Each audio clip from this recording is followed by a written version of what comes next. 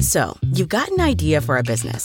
The store of your dreams. There's just one thing to figure out. Everything. That's why Shopify's all-in-one commerce platform makes it easy to sell online, in person, and everywhere else. Sell on social media, source products with an app to get that first sale feeling.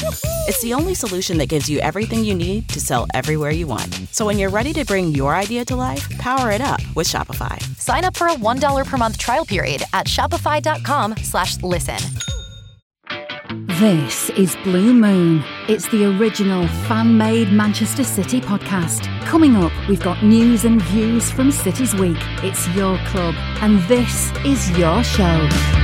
Well, if you're a millennial like me, then you'll have grown up surrounded by United fans telling you that your football team was rubbish and theirs was the best, all because they were Manchester United, and that's why they were better than everyone else. Well, on Sunday, Erik ten Hag became the 6th United manager in a row to lose their first Manchester derby, and the gulf in performance between the two teams has probably never been bigger, even when the roles were reversed. At least City had the good grace to be facing relegation when they stank the place out against United, and even then, the performance was never as atrociously bad as the away side last weekend.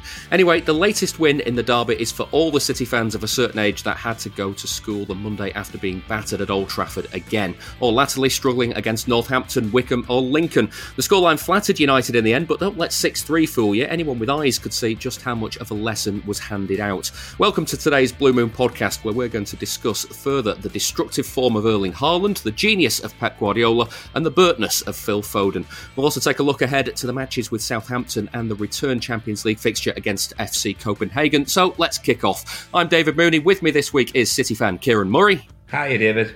And who better to help us review a Manchester derby win than a Manchester derby winner himself? It's former City defender Nedum Onuoha. That's fantastic to hear. I love that. Love that intro. Thank you so much, David.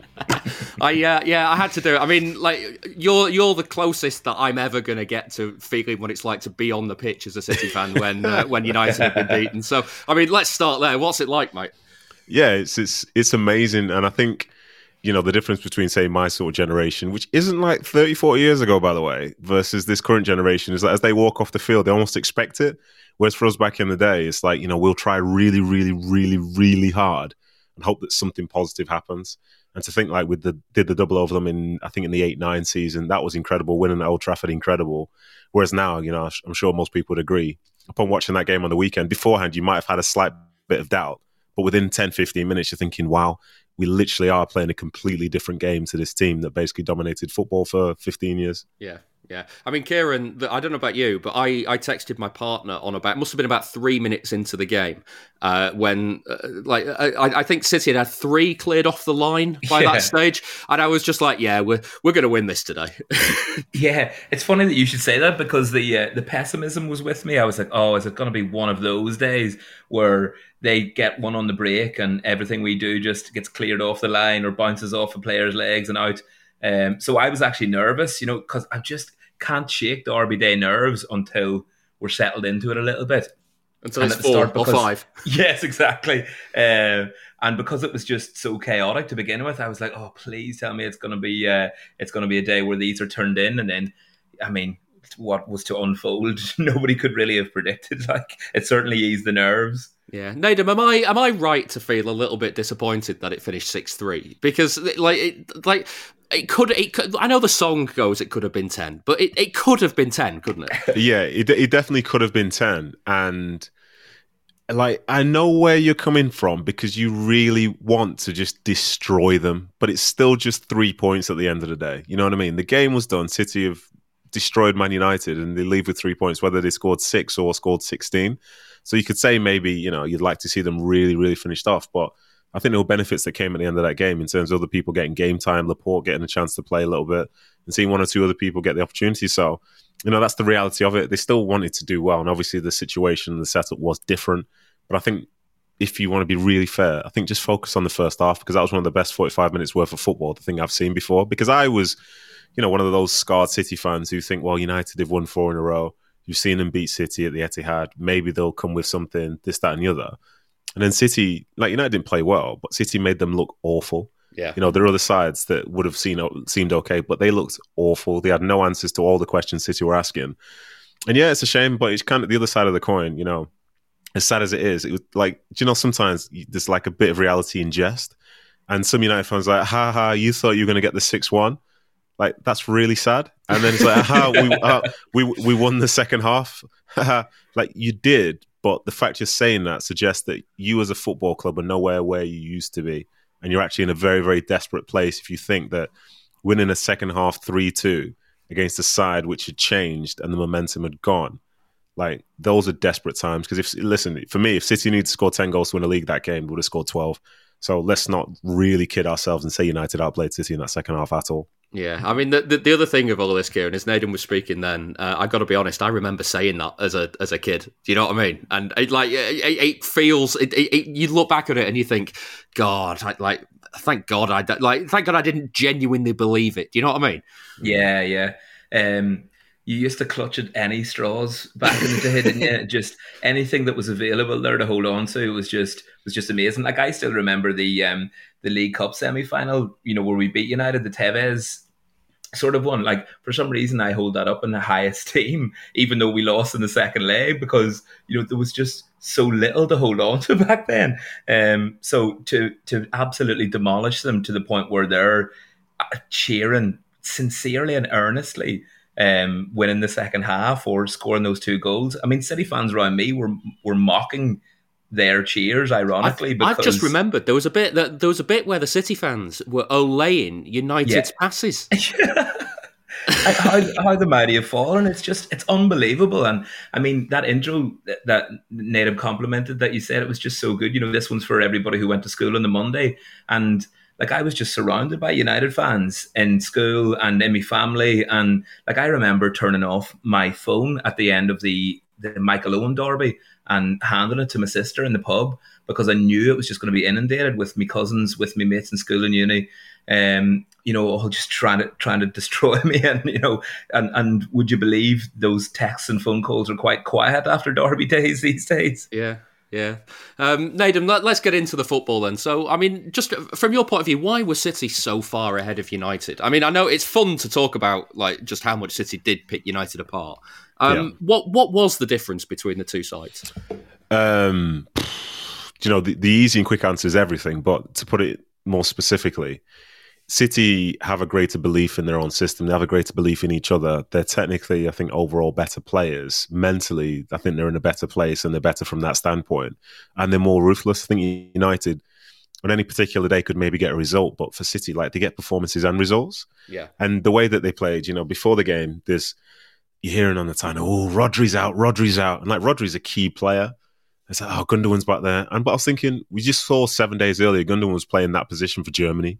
Like, he's not a bad player. He's all right, isn't he? Yeah.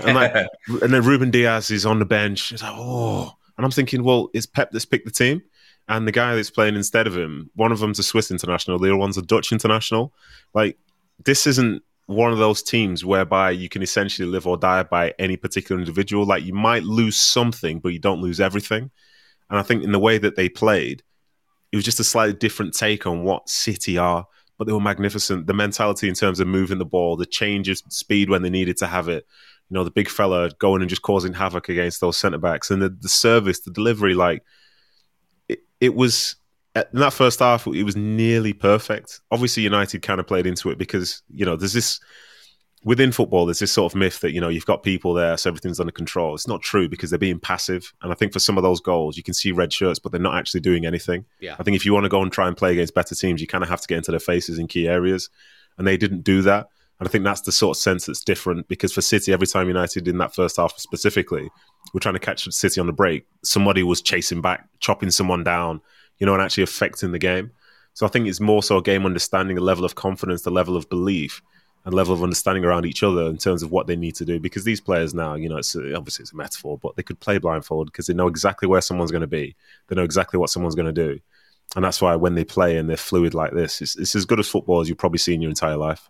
Yeah. Let's talk hat tricks, Kieran. I mean, we'll come to, as Nadim called him, the big fella shortly. But let's start with Phil Foden because it's his first hat trick for the club, first senior hat trick against the team that you would have hated growing up. It's like you can't write it any better, can you?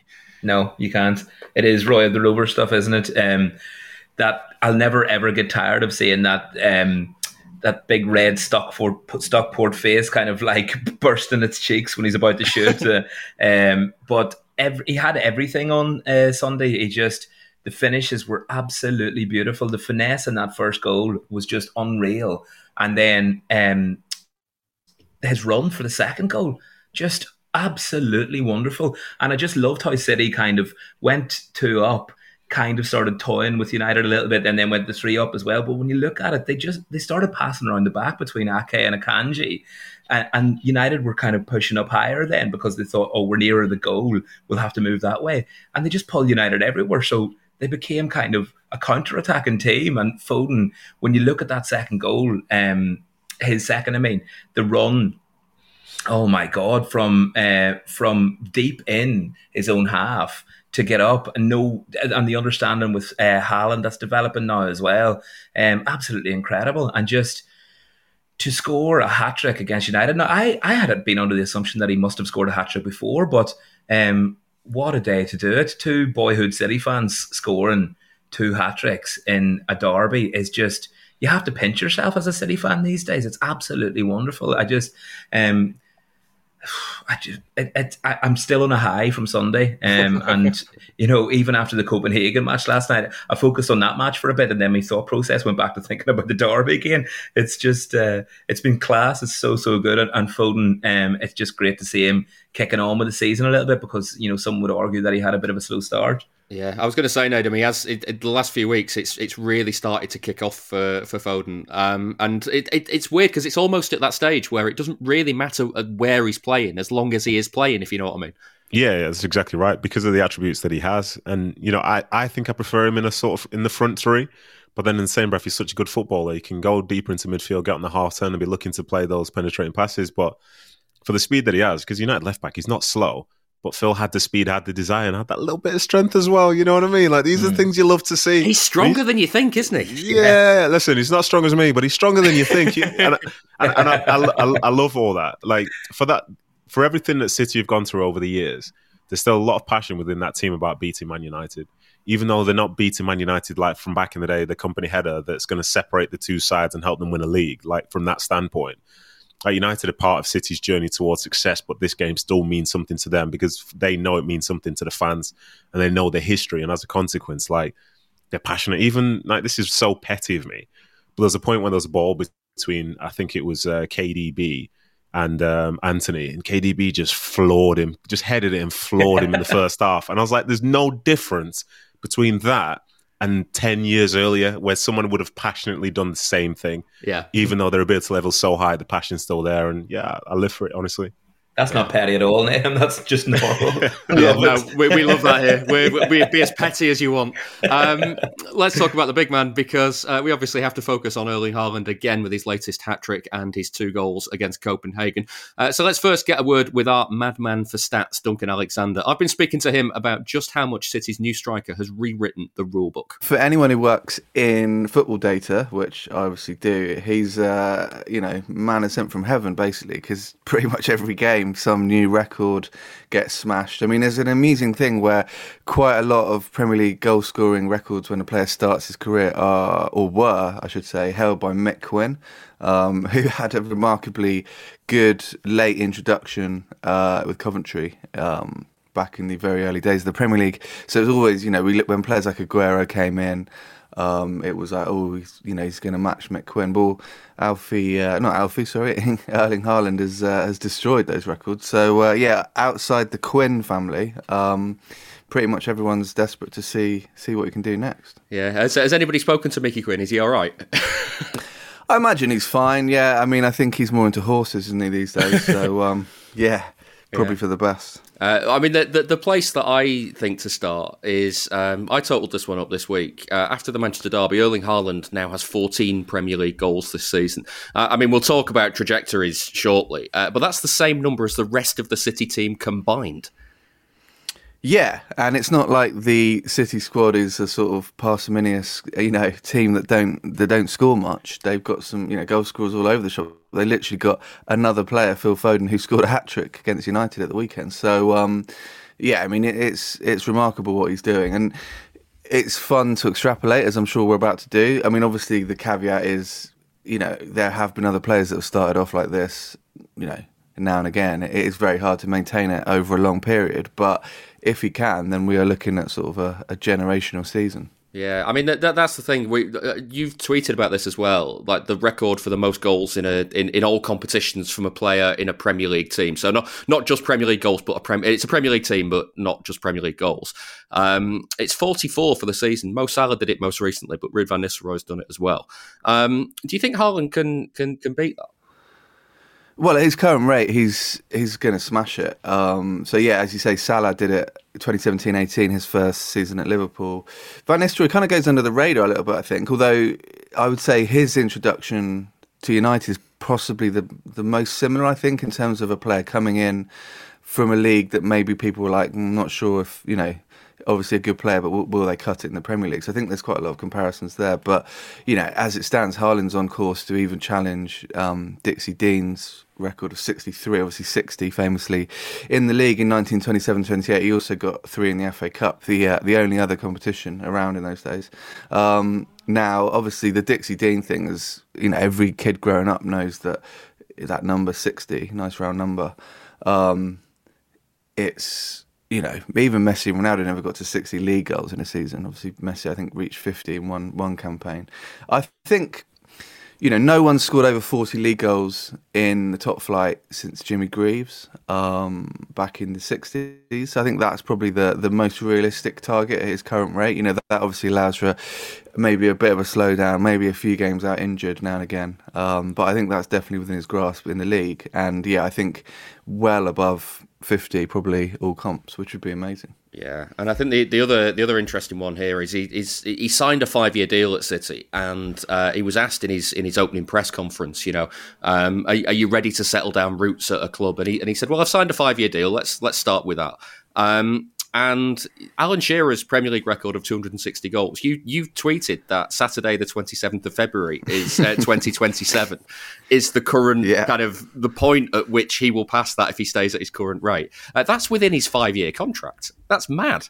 Yeah, it's mad. I mean, he'll still be in his, what will he be, mid-20s, mid-late 20s then. So he could feasibly break the Premier League record, assuming Kane doesn't overtake it in the interim. And then go somewhere else and, go to Real Madrid or something. So, I mean, obviously he's not going to keep up this rate for 5 years. But, Isn't he? Well, yeah. I mean, it is mad, isn't it? I guess we've seen these sort of scoring rates from Messi, Ronaldo in La Liga. We've never really seen it in the Premier League. The Premier League or English football in general does have a few of these kind of markers where no team's ever won the league through more than 3 years in a row. Obviously, United have done it a few times. Liverpool have, Huddersfield, Arsenal back a long time ago. Obviously, City can do it this season. But there is a sort of certain glass ceiling in English football in terms of goals and kind of continued success. Now, I think Haaland at City could be the thing that breaks a lot of those, smashes through a lot of those glass ceilings. Join us today during the Jeep Celebration event. Right now, get 20% below MSRP for an average of $15,178 under MSRP on the purchase of a 2023 Jeep Grand Cherokee Overland 4xE or Summit 4xE. Not compatible with lease offers or with any other consumer incentive offers. $15,178 average based on 20% below average MSRP from all 2023 Grand Cherokee Overland 4xE and Summit 4xE models in dealer stock. Residency restrictions apply. Take retail delivery from dealer stock by 4/1. Jeep is a registered trademark.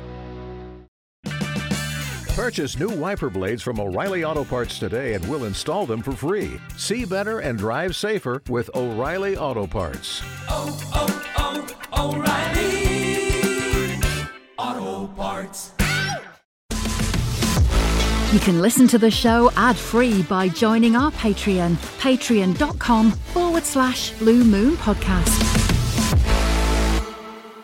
The obsession is with touches as well, because I know City fans get a little bit upset by the focus on the number of touches that Haaland is having, but I'm fascinated by how many goals he's scoring with how few touches he's having. Yeah, he's scoring a goal every 13.6 touches at the moment, which is pretty remarkable. He's also got 3 assists in there as well, which only 3 players this season have got more than that. Kevin De Bruyne, obviously, Bernardo Silva. and Bukayo Saka at Arsenal. So, you know, all players from the top two sides. But, you know, Haaland's along with, you know, on three with a number of players across the league. So if you actually add those in as well, I mean, it's almost the most productive kind of ball touch ratio I've ever seen, really. I mean, obviously, he said, yeah, that's fine, I'd like to score with every touch. And I saw Guardiola come out and go, no. please do more than that. I think it's kind of slightly paining Guardiola that this machine is just, you know, rattling in goals. But he is, you know, anyone that watches the games, he is offering a lot more. His movement, I think. I mean, you know, as a non-City fan, but someone who watches a lot of Premier League football, I must say that this season I'm kind of looking forward to City games more than I have in recent seasons. I think when Aguero's in his pomp, it was the sort of same. It was quite exciting. I think maybe the last couple of years it's kind of become a little bit formulaic. You know, obviously successful, but this year there's a real sort of excitement because Haaland really is, you know, offering something new, and I think he's allowing other players within the team to do more stuff as well. So yeah, I don't know what you think from a City fan point of view, but that's definitely how it feels from the outside. I think there's almost an element of a bit more chaos in City this season, just because of it's almost as if De Bruyne looks at the box and goes, well, Haaland's in there somewhere, so let's just put it in and see what happens. The other one that I kind of spotted this week was Richard Jolly tweeted that Alfie Haaland scored 3 goals for City, and now that means that Erling Haaland has scored a hat-trick for every goal that his dad scored for City. Yeah, good spot. I mean, it's just mad, isn't it? He's obviously, you know, matched Cristiano Ronaldo's hat-trick total, but done it after 8 games. It's just, he's rewriting the books, you know. I mean, obviously Sergio Aguero does have the most Premier League hat-tricks, but it took him, you know, nearly 4 years to get to 3. It's taken Haaland 8 games. So, yeah. I mean, anyone that plays fantasy FPL, you know, is, you know, what was it, the weekend? 5.6 million people captained him. You can't not now, can you? Well, I'm in a few leagues with some people that tried to get clever and, you know, thought they're playing United. Maybe he won't score a hat-trick. Well, yeah, and he got an assist, so there you go. Yeah, have that one. He scored as many Premier League hat-tricks in the last 36 days as there were in the whole of the 06-07 season. That was you tweeted that, but that's famously the season that City scored 10 at home all season. Which is a tally that Haaland himself is now one short of. He's got 9 at the Etihad this season. As the old saying goes, Erling Haaland is no Georgios Samurai. That is true. I think that is demonstrably true. I mean, someone actually replied to my tweet and said that for them, 2006-07 was one of the weirdest seasons in Premier League history, and it kind of is, if you look at it. It's the lowest scoring season there's ever been in the Premier League era. As you say, City had a very odd year. Their last home goals of the season came on New Year's Day, which is mad, and still finished relatively comfortably. As you say, only 3 hat-tricks all season as well. So it was kind of, I guess, the peak of the sort of Mourinho, Benitez, who needs goals? Let's just, you know, grind out 1-0 wins forever, sort of. So I think we should kind of be appreciative that we are kind of living through a much more open, you know, generally exciting period of Premier League football. Yeah, and just to finish, you mentioned the FPL Fantasy Premier League. I had a look through Haaland's history on that for this season so far. He scored 3 bonus points, which is awarded statistically to the best players on the pitch according to a very, very long list of criteria. But he scored the maximum 3 bonus points in 5 of his 9 games, and he's yet to get the basic 2 points in a game. It's just it's ridiculous. This fella. Yeah, it's fun, isn't it? And it's like, I'm sure, like with all sports, you know, someone arrives on the scene and is incredible, and at first everyone's super excited. I mean, if, as posited earlier, he does carry on for 5 years at this rate, I'm sure not for City fans, obviously, but generally, I'm sure people will be eventually like, yeah, please stop scoring hat-tricks. You're devaluing our beloved low-scoring sport. But, you know, at the moment, I think it's exciting, isn't it? Because it's not been that often in Premier League history, despite all the big clubs that there are and the financial power they have, that have been able to bring in a player like Haaland at this point of his career. You know, it's often been later on in a player's career, or I guess Aguero is kind of that probably a good comparison. But generally, Haaland has been posited as one of the two, along with Mbappe, as the two sort of, big world stars of the new generation. And to see him, in his pomp, hit the ground running like this is pretty exciting. Yeah, the signs are there that he's certainly settling into life in the Premier League, at least. You mentioned earlier on Sergio Aguero, the player with the most Premier League hat-tricks. He took 3 years and 9 months to get to that number. Haaland's taken 1 month and 25 days. Would you be surprised, honestly now, hand on heart, would you be surprised if he equalled or broke that record this season alone? I mean, I'd be surprised if he got 12 hat-tricks. I think the record in a single season is, I think Shearer got 5 in one of, I think his last season at Blackburn, 95-96. So that could be in his sights then? I think that's definitely going to go, yeah. But I mean, I think Aguero's safe at least till next season. So that's something at least. But yeah, I mean, that's a good record actually to go for. But Shearer had a weird year that, I mean, he only scored in the 20s, but had 5 hat-tricks. It was kind of like, momentarily good, and then obviously that was his last season before going to Newcastle. So yeah, I think that's definitely something that Haaland can aim for. This is the Blue Moon Podcast. Follow us on Twitter @Blue Moon Podcast. That was Duncan Alexander from Opta talking about Erling Haaland's numbers. I mean, Nedum, if you didn't see Haaland's performances in these last 2 games, all season, you would think it's made up, wouldn't you? Yeah, I love it, but then it's still, every time I believe that it has to stop, because the expectations are getting so ridiculous now that, if he doesn't score a hat-trick, people are like, well, did he have a good day? Did he have a bad day? Bad day at the office, he only got 2. Exactly, but there'll be some games he'll play in between now and the end of the season where he might not score, but he could be influential. And that's the thing, which is a shame, because now it feels like that'd be a mile off, because someone will say he's not performed because he hasn't scored, but he offers so much to the team. And, one of the narratives that I've heard go on, and I want to try and nip this in the bud very, very early, is people say, oh, he's not had that many touches, he's not had this. So I challenge someone to sort of answer this for me. How many touches should he have? And they'll probably not have an answer. So then you ask yourself, well, what's the bar? If somebody is on the field, they serve a purpose. They are doing something. It's arguably like some goalkeepers who don't get tons of touches, but they organise the defence immaculately. It's not necessarily about the really obvious thing that you see. There's some of the other bits within it. And those runs that he makes, say, for example, Foden's first goal, if Haaland doesn't make the run to the sort of like far post at full speed, then there's no space for Foden to get in and do that. Yeah. But does that mean Haaland's doing nothing? Or does that mean that he's doing something? Like you're always involved in the game, and he's been absolutely incredible. And I think he's not just shocking the fans. I think he's shocking some of his teammates as well, because they all knew he was good.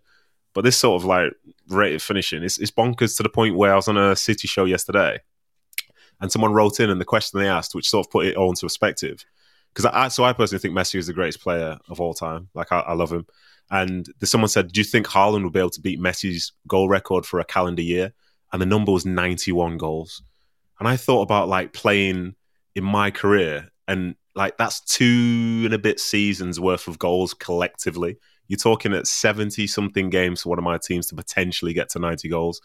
And then he just did it in a calendar year with probably some time off in the summer. But these are the conversations that we're having about Haaland, because right now he's basically just disrespecting the game of football. Yeah, yeah. I mean, Kieran, I love the touches stat, because I think it shows a real kind of economy of touches, in that, like, surely you can't score this many goals without touching the ball. Like, he's almost 1 for 1. Like, it's ridiculous. Yeah. It doesn't add up, does it? Pep kind of pulled him up on something in the week, though, didn't he? Where he said, if I get 5 touches but score 5 goals, I'm happy. And Pep said he didn't really like that. He wants him to be more involved, and he wants him to touch it more. And the interesting thing is... Yeah, but that's because if he touches it more, he'll score more goals. Well, exactly.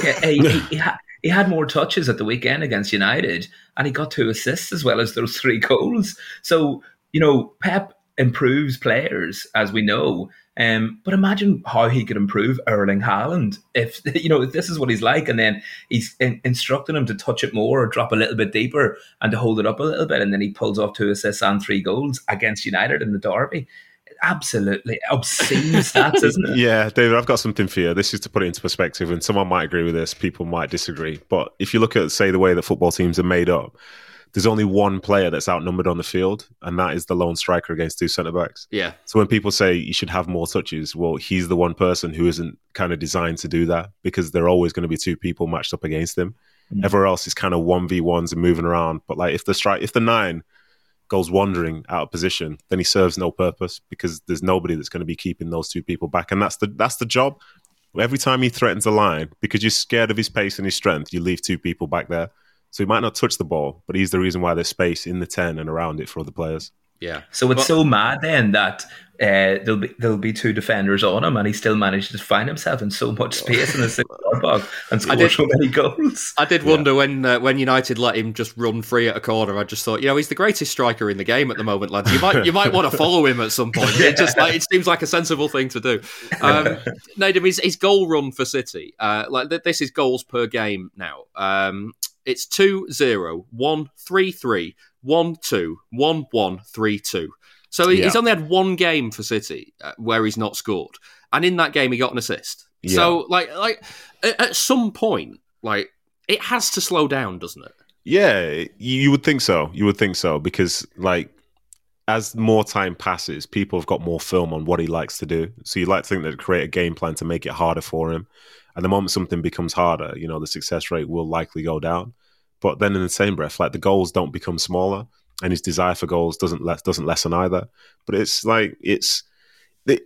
in our lifetime, seeing people like Messi, the guy from the other side of Manchester and so on, who score 50 goals a season, it's completely altered our perspectives of football, because there was once a time where a great striker was 1 in 2. And now we're at this level where, you could carry on, couldn't 2 in 1. Yeah, exactly. Yeah. If you're not scoring 70 goals in a season, did you really play? It's it's so bonkers. But for now, I think, as we were talking about before, we should just celebrate it. I'm not telling people what to do. Yeah. But these moments where you were watching some of the best football of your life, it's unlikely to last forever. And even with these moments for Haaland, when he steps on the field, he almost expects to score. But the reality of football is, at some point there might be a slump, and maybe he'll just go to a goal a game at that point. Yeah. How would you have defended him? Me, flipping out, I'd have been sick every time he was playing. I'd be like, I've got that northern lurk. Yeah, I'm sorry, hamstrings tight today, boss. Sorry. He's one of those people. At this moment in time, there's nothing worse as a defender than playing against a striker that's supremely confident, because it seems like everything drops to them. Even in the Copenhagen game yesterday, the second goal that he scored, he's just gone in, but it's just crazy how all of a sudden the keeper's tipped it exactly to him.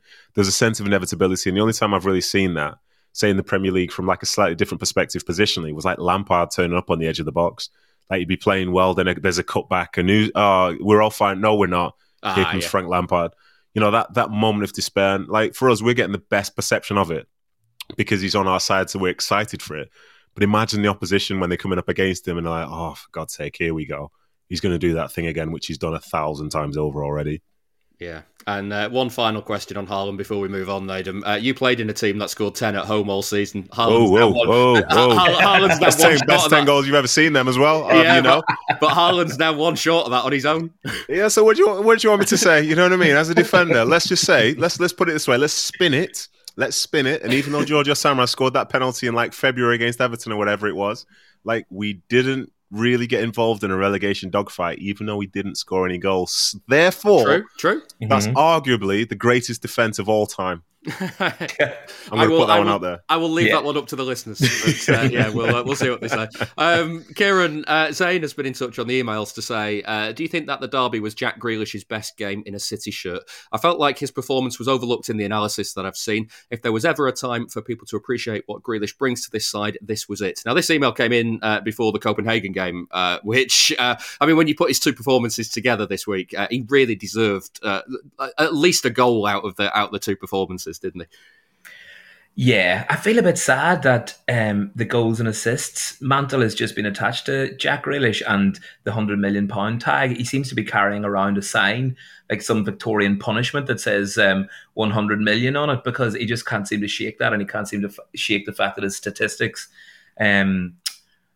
aren't gleaming in lights, but it's a reductive look at what he offers. It's a very reductive look, especially when you see him week in, week out, the way we will, and you watch the improvement. At the minute, the swagger that there's been, and I think it maybe scoring early against Wolves, coming back from injury, hitting the ground running. Maybe the focus is more on Haaland these days than the £100 million man.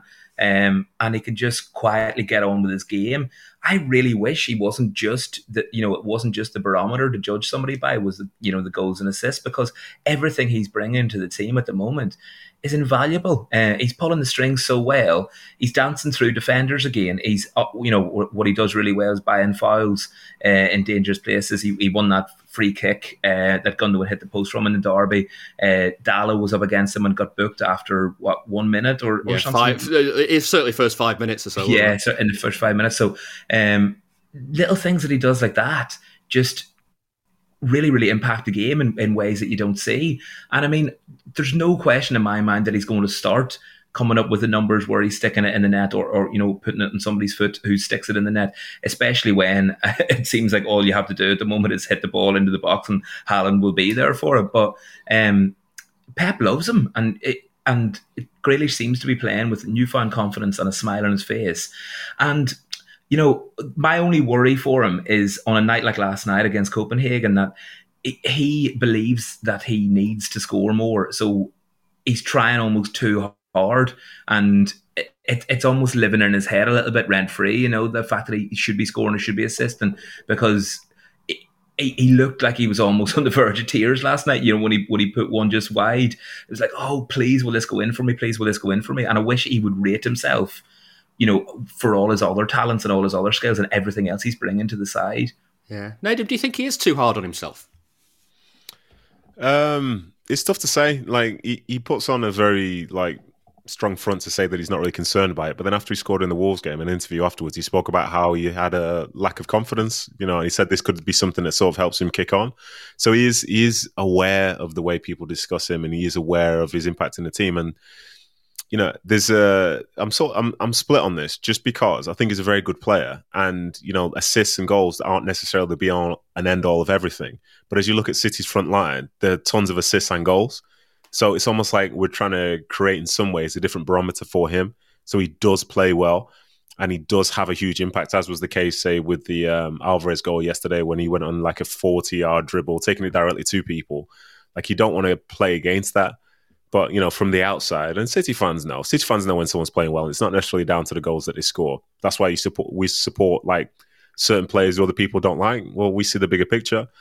But yeah, he's going to be a slave to that, because for as good as he's playing right now, for example, to put it into that sort of like real world context, he's been selected by 1.5% of people in fantasy football, but that's the split between the real game and how you perform in the game from a statistical standpoint, because other people are far higher, even though they're essentially having the same impact. Yeah, and of course, on Fantasy League, all that matters is goals and assists. So it's literally, so we're corrupted. Yeah. We're corrupted. That's what I mean. It's the sort of paradox of like watching a game of football. You're seeing it in two different ways, which perhaps you shouldn't be doing, but that's just the way we are in 2022. With LinkedIn Jobs, we tap into a network of more than 1 billion professionals to help you find quality professionals quickly and easily for any role you need. Marketing wizards? Found them. Software engineers? Found. That project manager I could never seem to hire? And found. LinkedIn Jobs quickly matches your roles with candidates with the right skills and experience. In fact, 86% of small businesses get a qualified candidate within 24 hours. Post your first job for free and get started at linkedin.com/spoken. That's linkedin.com/spoken. Terms and conditions apply. If you enjoy the show, please give it a rating and a review wherever you get your podcasts. Kieran, news today that Kyle Walker's World Cup could be in doubt because of the injury that he picked up in the derby.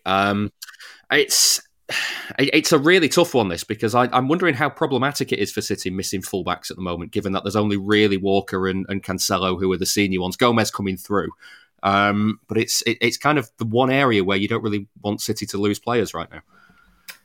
Yeah, you're absolutely right. I feel really sorry for Kyle Walker, and I feel really concerned by what's kind of happened to him in the past 4 or 5 months, maybe.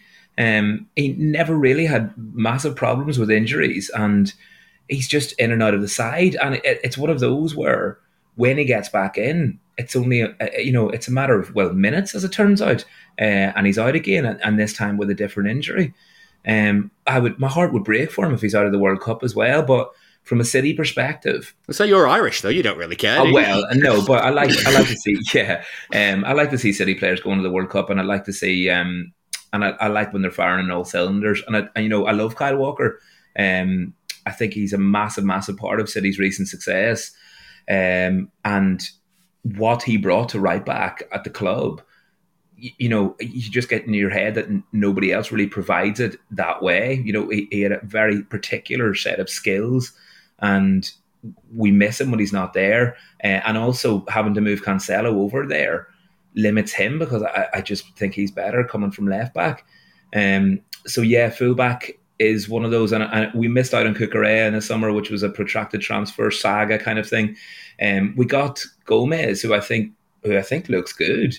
But again, he's at left back, so that would mean Cancelo switching over.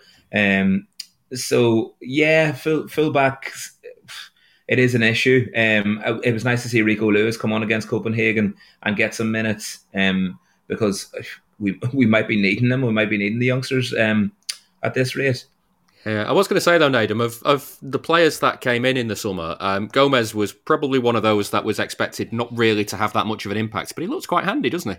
Yeah, for sure. Yeah, lo and behold, City recruits someone who can play exactly how they'd want him to. It's funny, that, isn't it? It's crazy. Yeah, all of a sudden as well yesterday, he's like playing in midfield. Oh, that's insane. Fancy that from the recruitment side of things. Yeah, fair play. You know what I mean? They get it. They get it. It's obviously nice that he's a City fan as well. That obviously helps. So you can see he's going to be enjoying his time there. And he seems like he's a hardworking guy, understands the system, wants to make the right decisions, and he's young enough to be able to get better as well. So, even though he might not necessarily be as glamorous as, say, Cancelo is in that position, at times you don't need glamour all across the field when you've got some of the best players ahead of you anyway. You need people, as is the case in my opinion, with the two centre-backs who are solid. They make the right decisions. They're competitive. They don't want to concede goals. And then if you can have that from that side, then the trade-off's the same, because it's essentially what City are when Walker's on the right and Cancelo's on the left. Maybe Gomez can be that on the left and Cancelo on the right. I'd be more than happy with that. Yeah, I'm interested, Nedum, as well on your thoughts on Akanji, because he's been, for my money, very impressive since he arrived. But he did something during the derby that it was the way he stepped out, read a pass, intercepted it, and then took it under control. It just made me think of Vincent Kompany. Yeah, I think I remember the point, and it was like quite precarious as well. Yeah. There's been a quick giveaway. And for as much as he defended that well, I think United butchered the attack. Let's call it what it is. But he has certain Kompany mannerisms. It's the way that, say, he moves the ball, the way like he'll be blocking things. It's not like a huge last-ditch throw of a thing. It's like he's read it. And those people are always the worst, because they kind of break your spirit. Because, when you play the ball, you put your head down for a second, and then all of a sudden, as you look up, somebody's taking it away who wasn't there beforehand. So he's very good at that. Fantastic at reading the game. Good decision-making. Moves the ball. Doesn't take chances with it. But then also, like when he starts coming forward, you can see that nobody knows how to tackle him and nobody wants to tackle him. Yet still he can make the right decision, So it's, lo and behold, another good signing. They somehow managed to sign somebody who's played in the Champions League before and who is an international in Europe and has played in tons of big games and is going to get better. Fancy that. Yeah, 15 million quid as well, an absolute steal. Kieran, though, when you saw the team sheet for the weekend, obviously we talked a bit earlier on about there being no Rodri and that being a big source of panic. I saw a few people that were a bit upset that Ake had got the nod ahead of Ruben Dias. Now, obviously, Dias is one of those players, again, like Nedum says, that's come in and really made an impact when he arrived. I'm wondering why people don't really trust Ake, because, again, another solid performance from him. He has really grown into his role at the club. And I'm so glad we kept him, because it was looking hairy at times in the summer that he was going to go to Chelsea again. I just think he's brilliant. He's really solid. He does a great job. I mean, he is a sort of squad player as such, but then when he's getting the nod ahead of Ruben Dias, you're going, right, he's trusted here. I think in Sam Lee and Paul Bias's article for The Athletic at the weekend, they were saying that all it was down to was they wanted a left footer and a right footer, because those fine margins were going to help City play out that way, and just curve the balls kind of in those specific directions that they wanted to. And, I love stuff like that. I think that's so interesting. But what Ake actually brought on the day, he was his passing was incredible. The way him and Akanji were passing around the back, and then when Gundogan was dropping a little bit and they were breaking the lines with their passes into him. And then Ake, I think, did a couple of runs forward through space, and United just were so slack and never went anywhere near him. And it's just this kid's brilliant, doesn't lose headers either. Weirdly, There's one thing that I've noticed about him. He was signed, and there was a little bit of a question mark over his aerial ability, but I've been nothing but impressed with it. And I mean, to kind of quote Natum, lo and behold, City have got the recruitment right, because he's come in, he's slotted in. He's a Dutch international, for God's sake, and he's just. It's a funny one. I mean, we've got 5 central defenders who are all unbelievable in their own ways, and only 4 slots really for them, if you like. But one keeps sort of dropping out injured, and then we've just got this absolute we're spoiled for choice about who we want, and they all bring something different, and they're all going to slot in at some point where the match and the context of what they're up against is going to suit them, and their positional talent, their passing ability, their aerial ability, their aggression, and we're just the only thing I suppose would be keeping them all happy. If there's going to be 5 defenders, there's a worry that one might want to leave come the summer, but Ake, I think, has a lot still to show, and long may it continue with him in central defence. I don't feel nervous at all with him there anymore. When maybe you would have at the start, when you prefer the likes of Stones or Diaz in there. For perspective again, and obviously everyone's entitled to their own opinion, but if you were to ask 19 other Premier League teams if you'd like a left-footed Dutch international centre-back, the likelihood is that they'll say yes. So when people look down their nose at him, I think they're missing the point. Maybe because he came from Bournemouth or whatever, people say, oh, he's not this or he's not that. I think the Holland made it to the World Cup, so he's going to be at the World Cup. He's probably going to be playing minutes there, and he's going to be trusted from that standpoint. So what's the matter? We don't have the reps in terms of seeing him do really, really well for City, but we've had enough reps of him playing and the team winning. And in terms of the aerial thing, what I really like about him, and this is the same thing for a John Stones as well. I think those guys, for as good as the others are, I think those guys have a better feel for coming up against big physical centre forwards in England, and they love going up in the air to try and win those headers. You see that with, you see him when he's trying to score from set pieces and stuff like that. They've got a hint of old school about them. So maybe that's not what suits people's eyes. But then in the same breath, I love it. I literally live for it, and I love it because it means whatever someone is prepared to throw at Man City, they've got something to push back with. Yeah. And I'm here for that because that's why it's like a total football team when they're doing well. Yeah. Right, well, let's look ahead to the coming games shortly. We've mentioned a few times already on the podcast this season, though, that Guardiola's contract is up in the summer. No, we're not panicking. You're panicking. Stop saying that. We're panicking. Anyway, the manager sort of addressed his future ahead of the Manchester derby. He didn't say he was staying. He didn't say he was leaving, but he did say that everything will be okay. I went to that press conference and have been examining what was said.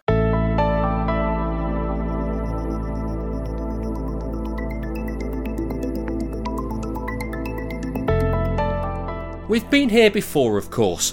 Here's Pep Guardiola speaking to City TV about the decision to extend his contract in 2018. It's a pleasure to work in this family, in this organization, in this club, and still we have the feeling with the players we have, because I am enjoying every day to work with them, to be with them. To try to do our best for the upcoming years. He'd just finished his second season and had one more to go on his original deal. That 2-year extension took him to May 2021. At that point, we all forgot about it, and then, all of a sudden, Guardiola's final year was upon us. Despite a slow start to that campaign, news broke of another 2-year extension in November 2020. Well, as a manager, I have everything that I need. Our chairman, and this time was the main reason. That's why I decided to continue. We put on the both sides to continue or not. And at the end we decide the best for all of us is continue, because still we have the feeling that still is not unfinished business, and still we have something to do, continue what we have done the last years. And now here we are again. Roughly 2 years on, we're in the same situation, waiting to hear whether Guardiola will extend his deal again. This is City fan Dan Burke on last week's show. There's going to be a drop-off there for sure. It's a question that's keeping me awake at night as well. I hope to God those rumours that were knocking around last week about him signing a new deal are true, because it's something I don't really want to contemplate either. I just don't really know who's out there. The week before, Adam Carter from statscity.co.uk was hopeful. I'm under the belief that when Haaland's getting offered a contract, they're saying, yeah, you're going to be working under Guardiola. A lot of the new signings always say, I joined to play under Guardiola. And if he's saying, oh yeah, but he's going in 12 months' time and you've signed a 5-year deal, that's the only hope I've got, that these guys know that something's in the pipeline and it's going to happen. Give him a 50-year contract for me. Literally, he can have whatever he wants. Meanwhile, City fan Adam Monk was feeling okay-ish if Guardiola were to call it a day next summer. The thing is with Pep, he's a trendsetter, so there's so many coaches that want to emulate what he does that there's so many coaches out there at every level really that want to sort of fit his mould. So I'm sure, I don't think it'll be the crisis that City fans think it'll be. Obviously, we're never going to hit the extreme heights again, but I think we're definitely going to stay at the top of the league and challenging every year, no doubt about that. So, what has Guardiola had to say about it all? Well, back in August, he told Sky Sports that a decision would probably be made this winter. In World Cup, after World Cup, we talk. The best for the club, for me. For the club, the best. The first, and after we will see. And that brings us to this week and Guardiola's press conference ahead of the Manchester derby. He was actually asked about United and whether Erik ten Hag can bring success back to Old Trafford, but he ended up relating that to his position at City. He knows, I know, everybody knows it will depend on the results. So I'm still here sitting because we won in the past. Otherwise, I would not be here. Erik knows it, and all the manager was before Erik, and now we're not there, they know it. So if you win in the big clubs, you have time. If you don't win, you are more in trouble. That speaks to what Guardiola was saying in 2020, that despite what he'd achieved at City already, even he had to earn his contract extension. Then ahead of the match with United, he went on to explain what foundations are needed for success. The hierarchy is so important, how much time you want to, or you believe with the manager, how many time you give to the manager to, okay, do whatever you want to do. So the result is a part, but I think the club has to watch how they train, how they behave, how they solve the problems, how they handle the locker room, the media, and whatever. And if the club trusts what he's doing, give time. Football, like many things in life, needs time to be solid, to be something is there. If you change a lot and players and manage, it's more difficult. City have had stability, and not just in Guardiola's time with the club either. The appointments of Ferran Soriano as chief executive and Txiki Begiristain as director of football came in 2012, while Roberto Mancini was still the manager. City were putting their future structure in place. Guardiola was asked about it in that media conference. The club knows exactly what is the target next step. No will be zero problem about that. I'm 100% convinced. They know what is the strategy, what they have to do for right now, day after tomorrow, after World Cup, next seasons. When the club depends just on one person, we are in problems. It's because the club is not solid. If the club just depends on Pep, it's because we have not done really, really well in this period. The club depends just for one player, for the typical striker score a goal, depend on them, that will not be a good team. And as much as fans might worry about what will follow Guardiola, he believes that City will have everything in hand. I never buy a players. I never sell a players. It's not my money. It's the club. The club. Club is the most important word. And every decision we make is thinking about the club. For the after tomorrow, for the next years, and for the future. And the club knows it. Knows it really, really well. The type of players, the way you want to play, with me or without me, and the way they want to do it. He didn't say whether or not this would actually be his final season. That's a decision for the coming weeks and months. But the manager is confident that if it's him or if it's somebody else in the dugout next season, then City know exactly what they're doing. We'll let you decide if that makes you feel more relaxed about the idea of Guardiola's tenure ending in May, or if it does nothing to settle down the nerves. After all, it might be nicer for everyone if he stayed on for just a little bit longer.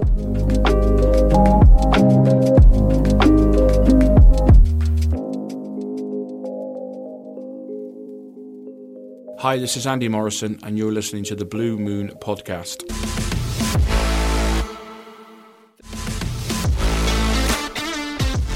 This is the Blue Moon Podcast. But don't worry, it'll be over soon. That was a look back at Guardiola's comments ahead of the derby. Nedum, I'm interested in kind of your take on this, because Guardiola's contract is one of those things that he's very, very relaxed about it, and kind of has said a few times that the decision will be made during the World Cup, all that sort of stuff. And like, there's one element of City fans who are getting a little bit nervous that, you know, it's getting towards the end of his time at the end of this contract anyway, and he might decide that that's time to call it a day. And there's another side of the fence is that, you know, they've made all these big signings in the summer. There's no way that the likes of Erling Haaland or Julian Alvarez or whoever will come in, and the idea is that Guardiola will leave at the end of the season. So how are you feeling about it all? Right. So respectfully, I think the way that the club is, they don't necessarily sign players for managers. They sign players for the style of play that they want the club to play to. And I think that's one of the key differences between, say, different clubs that we see around the country and so on and so forth. And say the moment that Pep does leave, that's going to be a huge loss, but it's going to be a huge opening for whoever comes in, because they've got some of the best players in the world who are now obsessed winners on the field, on the training pitch, ready to prove themselves again. You know, this team is like, Pep says it himself, like, the team's incredible, the team's incredible, the team's incredible. And that doesn't disappear when Pep leaves. Yeah. And, you know, I'd love to see Pep stay there for the rest of his life and win every trophy available till the end of time.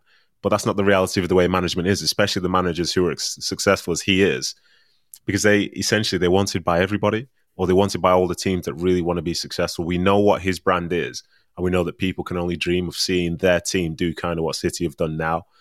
So he can be relaxed because, you know, he's very passionate about coaching Man City. That's why he's crying. That's why he's shedding tears at the end of last season. But then in the same breath, like, he has a career and he's got things which he'd probably want to do as well as this thing for City. And it would be sad to see him leave. But I think if he leaves, he goes down as, like, not just one of the greatest managers City's ever had, but maybe one of the greatest managers that the Premier League's ever seen. Yeah. And, like, that's it. I'll be devastated when he leaves. But what a time, what an experience. And then thankfully, we've still got Haaland, still got Alvarez, still got all these players. And we've still got them desperate to try and prove a point that they're still the champions that they are. So it's a shame. And people want security. But then if you said he wanted to stay and he signed a 10-year deal, do you really expect him to stay for 10 years anyway? You know, that's not the way that football tends to work. So I wouldn't live and die by him not saying anything about the end of the season. I just celebrate this moment, enjoy this moment, because it could be a fantastic year for the club. Yeah, Kieran, it's interesting that Nedum says that about signing 10 years, because I didn't think we'd get 7 years of Guardiola, and yet here we are. So, like, there is the other side of this where, like, we've enjoyed every step of the way that Guardiola's been part of this club, and there's almost a sense of, like, you can't keep looking into the future. You just have to kind of live in the moment, don't you? Yeah, and I think that seems to be what he's wanting to do right now.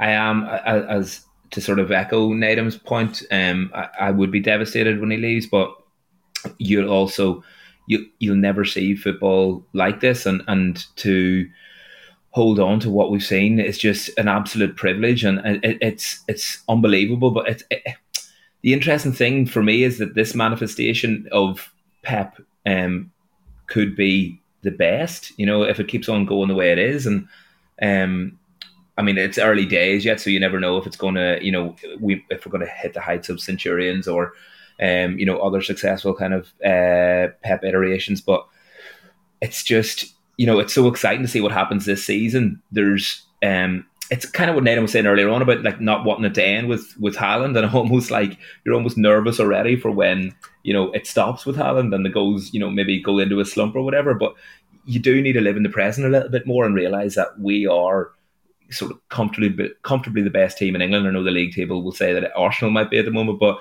I'm one of the best teams in Europe and, you know, the world.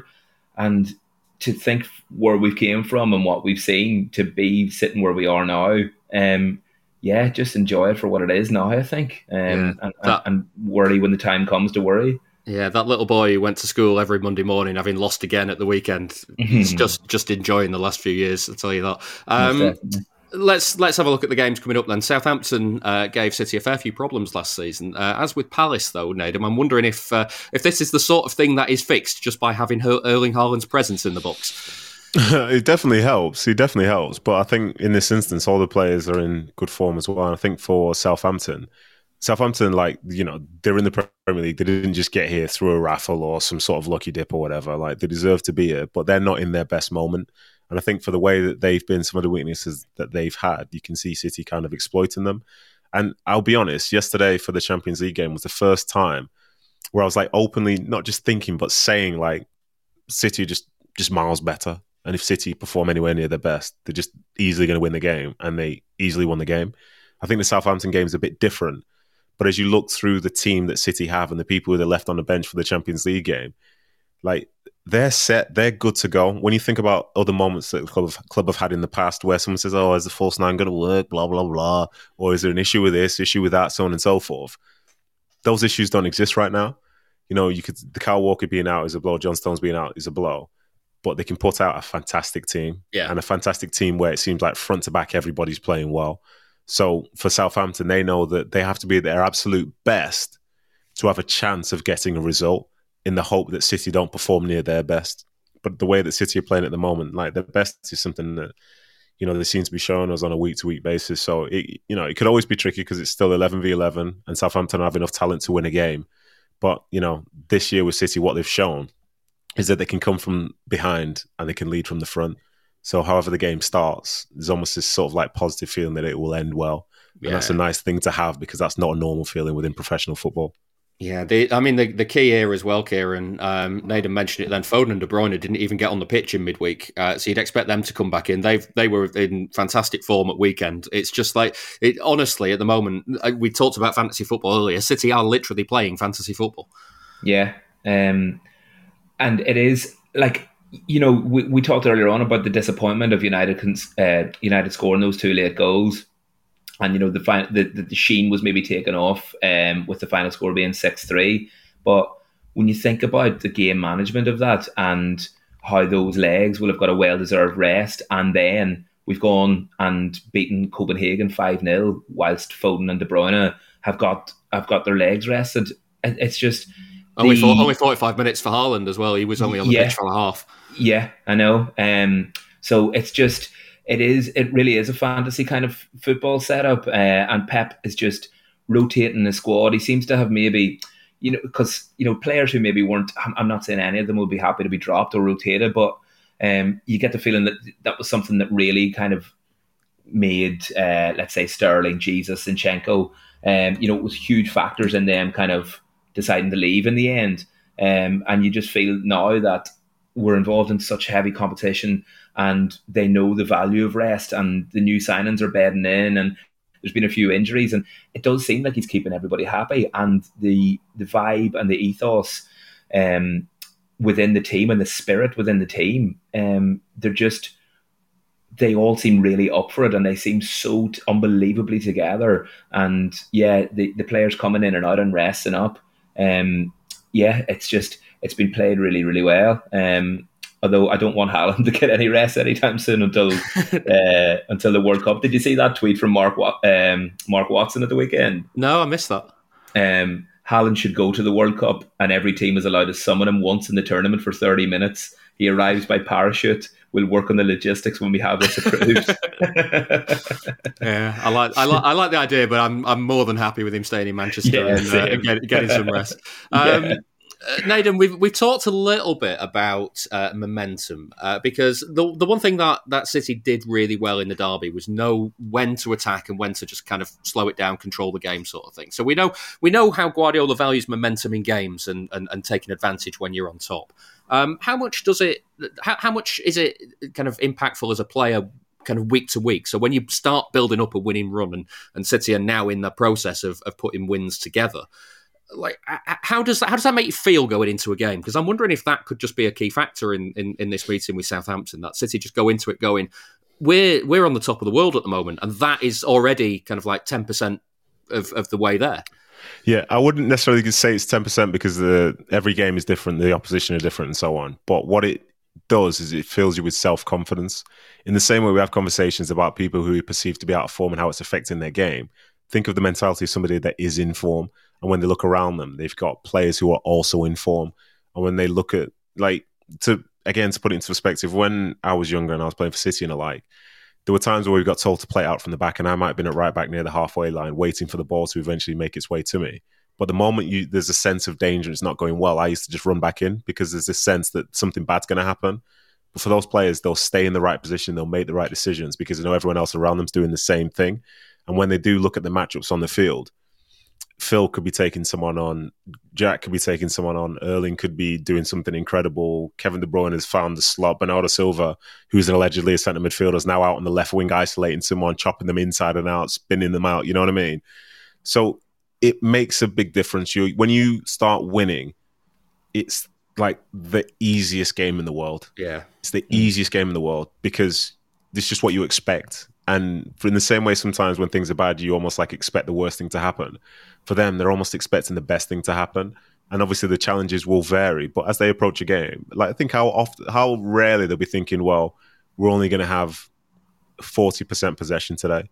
You know, they know they're going to dictate the game.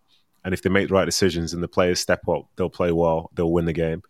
And that's such a nice position to be in because as was the other side of that, Copenhagen yesterday, like people think that players just want to drop off and not have the ball. Not having the ball is what misery looks like for 90 minutes.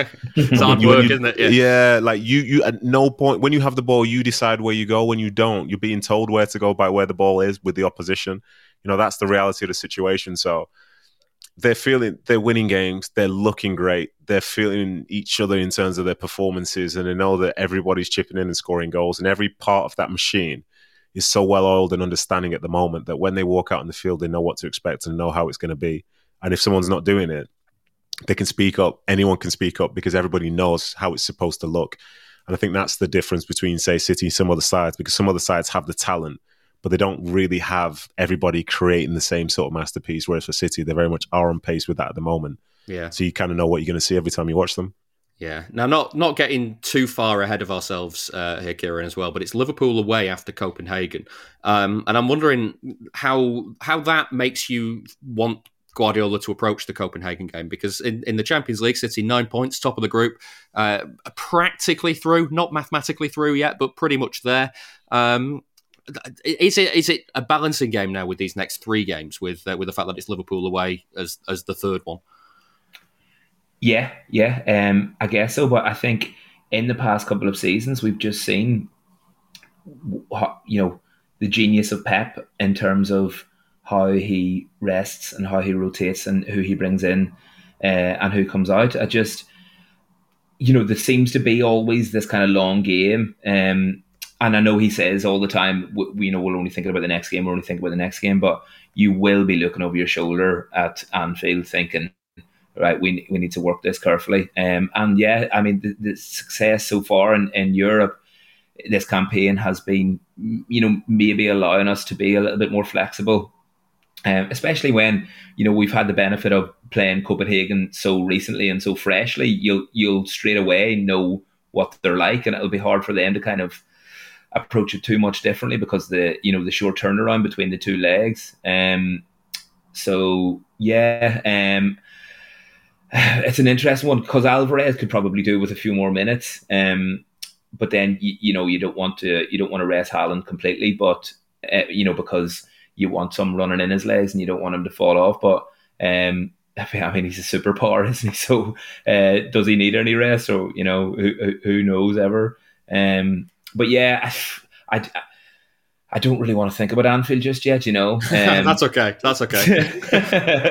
Sorry for the cop out of the answer, but rather Pep than me on this one, because it's the derby's one thing, because there's a different sort of level of nerves there. But when Anfield's on the horizon, just with our atrocious record there, even with the way things are at the setup at the moment, and Nedum saying that you've got the talent and you trust in everybody around you, and you know that everybody's on the same page and you're a winning machine. Even with Anfield on the horizon, it doesn't ever feel that way to me. It's a weird place, Anfield. Weird things happen. That's all. You get bad decisions, or the bounce of the ball doesn't go the right. I don't understand what happens there, but it's obviously witchcraft. That's what it is. Nedum, Kieran mentioned it earlier that a fair few youngsters came off the bench on Wednesday night against Copenhagen. How important are these games for those youngsters at the moment? The fact that they can get into a winning side, play in the way that City want to play, and get that experience. Just to really call this out for what it is, we're talking about them getting game time in the Champions League. I myself and thousands of other current and ex-players could only dream of even having a second play in the Champions League. But these guys are being trusted to play against some of the high-level opposition around Europe, which is an incredible feeling. But once you see the way that they play, they're there for a reason. It's not just because they're young. It's because they understand the system. It's because they're competitive. And even though they might not be as good as the person that's ahead of them, they're good enough. That the youngsters are good enough to play in the Champions League. Like, that statement in itself is like the biggest advert for an academy that you could probably ever give. These guys are good enough to play for Manchester City in the Champions League.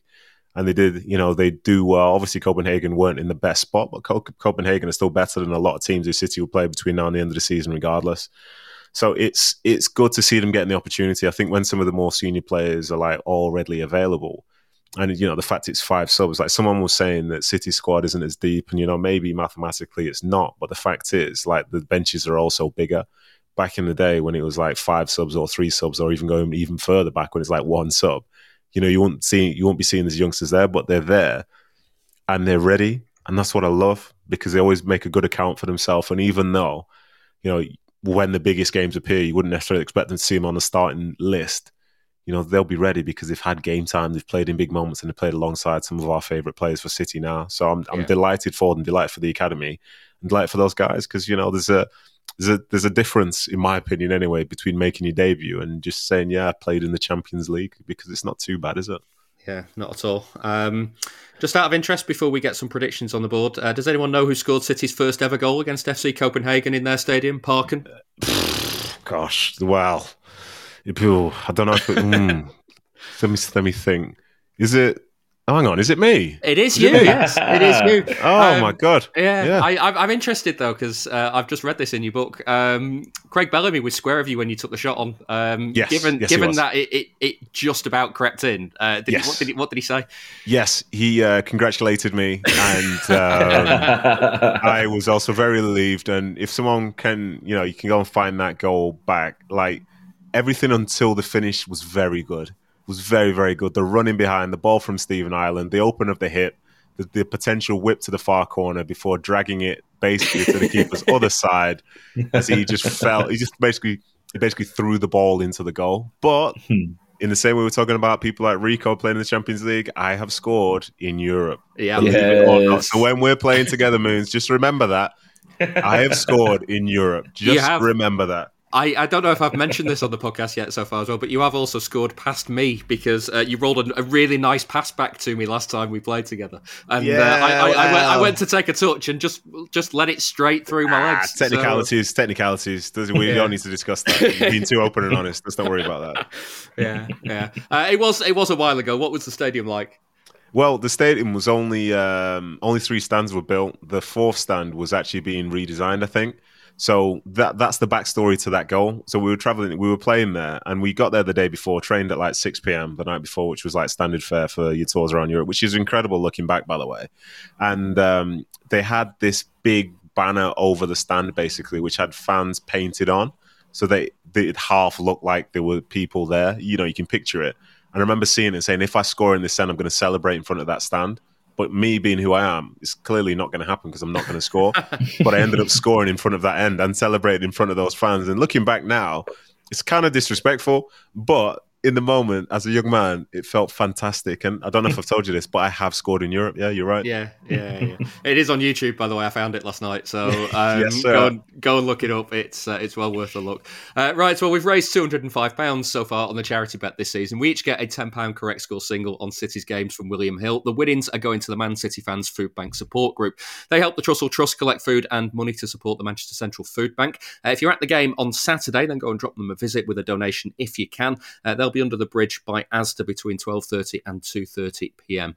So we will start with that game against Southampton. Kieran, what's your score prediction for this one? 3-0 to City.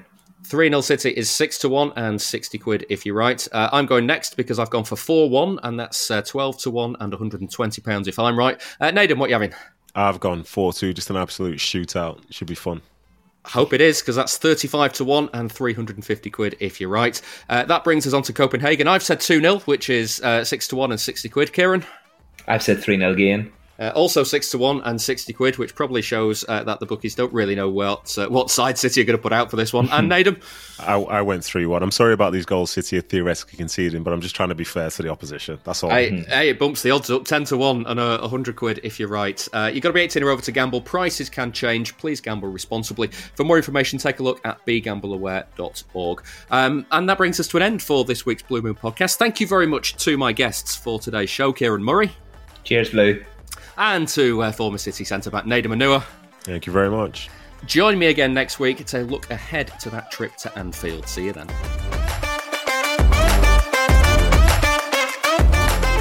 That was the Blue Moon podcast. Please give the show a rating and a review where you can. And don't forget, you can listen without the ads by signing up to our Patreon. You'll also get an extra episode each Monday. Here's a clip of this week's. It's very much the Andy Morrison game, that one. It was he'd sort of come out of nowhere as a centre half and to sort the defence out. But I mean, what a ridiculous goal in so many ways. I mean, who plays headed 1-2s on the edge of the opponent's box? I was going to say the commentary doesn't do that justice, because like he says plays a 1-2 with Goto, and you're thinking, oh, it would just be a little nick round the corner. No, the ball doesn't touch the ground. Yeah, it doesn't touch the ground. Heads it to Goto. Goto heads it back, and then he absolutely lumps it into the top corner from 25 yards, and everyone's thinking, who is this centre half? I mean, how's he gone under the radar for so long? Because this guy is absolutely genius. Well, the thing I do remember is your manager was Joe Royle, wasn't it, at this time? So obviously a man with whom is almost like has godlike presence at our place, and actually perversely may well be about to get involved in our club again, which would be something of a coup. I remember Royle saying after the game in the interview something like, "I'm glad we didn't embarrass them," and that cut more than the result. Because it's like him saying them about us was hurtful. Yeah. And I'm glad we didn't embarrass them. Like 3-0 wasn't embarrassing enough. You can listen to more of that at patreon.com/Blue Moon Podcast. And join us again next time for another episode.